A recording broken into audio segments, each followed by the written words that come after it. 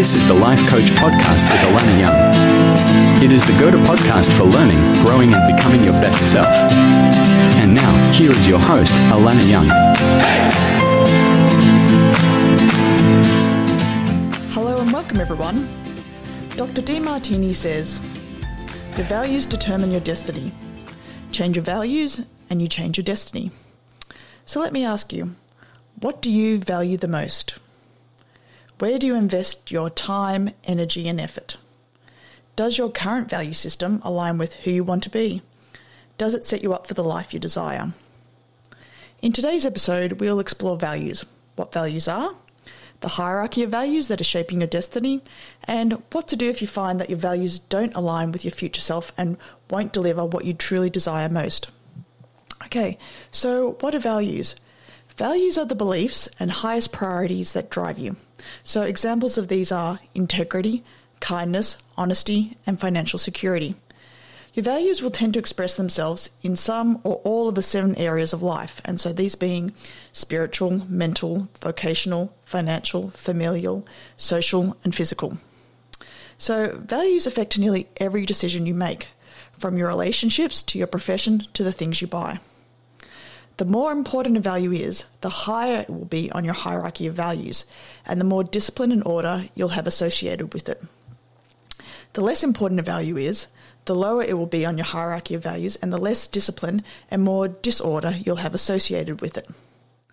So it's also to note that sometimes people allow their fears to keep them from living according to their values, and this can cause a great sense of stress and also a feeling of emptiness. But understand when this is happening, that your values are still running the show behind the scenes. For example, if someone's been brought up with a form of religious indoctrination, even if that person has left the organised practice of that religion, the residual of those values remain, and former followers may often hesitate to put their full value system ahead of the old ways. So in this case, the fears that might be reflecting values of spirituality, connection, or acceptance. Okay, so there are 7 types of fears that can run us and keep us from living the life to the fullest. These are, number 1, fear of breaking away from the value system of a perceived spiritual authority. The fear might be, I don't want to be considered a bad person or go to hell. Number 2, fear of not having the mental capability. So the fear could be, I'm not smart enough, I don't have the credentials or degree. Number 3, fear of failure. So the fear I'll fall short. Number 4, fear of losing it all financially. So the fear I'll go broke or bankrupt, I won't have enough money to survive. Number 5, fear of losing loved ones. So the fear might be, my parents might disown me, my lover will leave me, my kids will hate me. Number 6, fear of societal rejection. So the fear could be, I'm afraid of what people will think, I won't fit in, and people won't want to be with me. Number 7, fear of not having the physical capability. So I'm not tall enough, I'm not strong enough, I'm not good looking enough, I don't have the energy for all of this. So now we know a bit more about what values are and the types of fear that could be suppressing our expression of our highest values. Let's do an assessment and discover what values you are currently living by. So I ask you if you can take out a pen and a piece of paper and write down the answers to the following questions as I read them out. So number 1, how do you fill your space? So look carefully at what you have in your home or in your office and see what you display in your most valued space. So the things that are highly important to you, you'll keep in possession or close by. You may even be wearing it. Okay, number 2, how do you spend your time?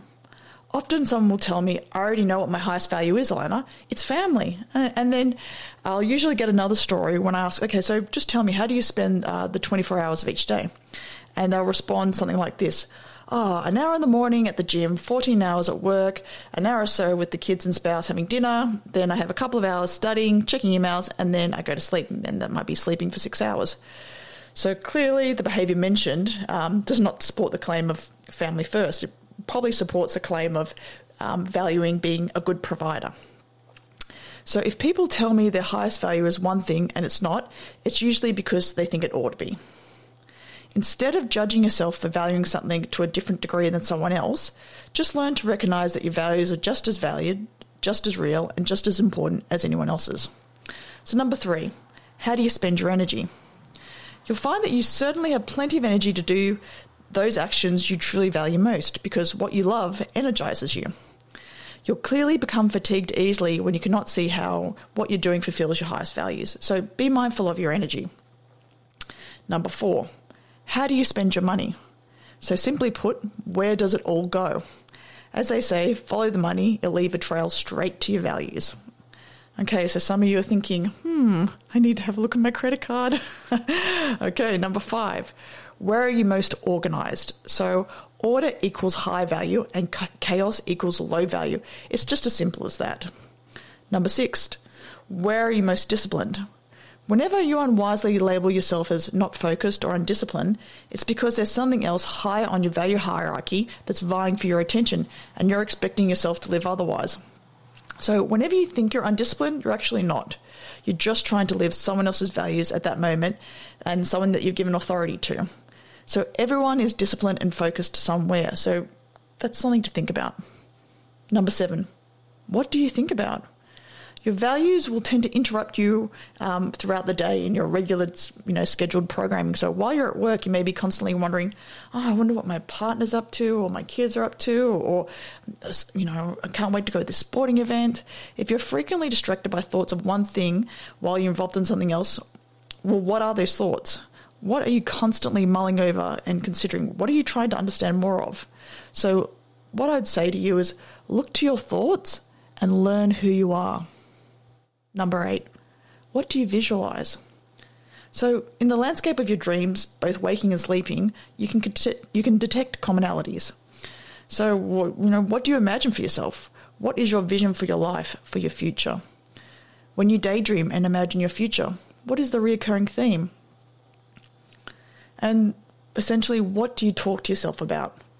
So internally, you're constantly discussing with yourself what really matters most, what you really love and what you want to manifest. So you're constantly running affirmations of words of power through your mind, both constructive and destructive, and these colour and even generate your perceptions in life. So all of these internal dialogues revolve and oscillate around your highest values. Number 9, what do you talk about with others? When you meet someone new, what do you find yourself chatting about most? When you're with old friends, what topics do you revisit time and time again? What conversations captivate you and keep you interested for the longest period of time? Then also, what do you react to? Pay attention to what you pay attention to. And notice what makes you smile, what makes you frown, what makes you lean in to want to hear more, or what makes you fold your arms and shut down your body language. Okay, number 10, what are your goals? If you're a person who writes down goals and works towards them, simply consult your current list of objectives. Do they all revolve around business, family, vacations? Do you see a pattern there? If you look hard enough, well, you won't actually have to look that hard. You'll start to see patterns in what you're picking. Okay, so that's the end of my self-reflection question list. What I'd like you all to do next is to go through your answers and identify what your current values are now, and then place them in a hierarchy of order. Next, I'd like you to take the list and compare it with your goals for your life and yourself, and see if your current values are going to match your current goal, your future goals. Now, if they don't, and you can see there's a misalignment, the good news is we can consciously shift our values. We can reorder them, or we can introduce new values altogether. So, how do we do this? Step 1, make sure you know the current values that you're living. So that's good. You've all done that. Step 2, know what you want for your future self. What are your goals? Step 3, determine the values that you need to hold in order to live into that new version of you and achieve those goals. Step 4, write 100 to 200 benefits of how each of the new values you want to incorporate into your values list can serve you. Now, you might be saying 100 or 200 benefits, why? So why do we do this? Well, because it forces your mind and brain to rewire itself and see new possibilities that it didn't see before. It gives you new reasons you already thought were important, and reasons to attend to this new elevated value. Step 5, rank your values now in their new order of importance. Then look at the values on either side of a new value that's inserted, and again, write down 100 or 200 specific benefits of how this value will help you achieving the other two values on each side. So let's say you want to put the value of saving money and building wealth between the values of raising your children and travelling the world. You'd ask yourself, how will saving money and building wealth help me raise my children? How will saving money and building wealth help me travel the world? And so on and so on. And then you'll start to uncover the benefits. So step 6. Lastly, rank these in order of importance and keep this handy with you like a compass and use it to guide you in all your future choices and actions. You can even supplement it with the question of, will this action take me closer to or further from my highest value? So to recap, you can literally alter your destiny by altering your hierarchy of values. In other words, your hierarchy of values dictates your destiny because your values move you towards or away certain things in life. Thank you for listening. This is the Life Coach Podcast, and I'm your host, Alana Young.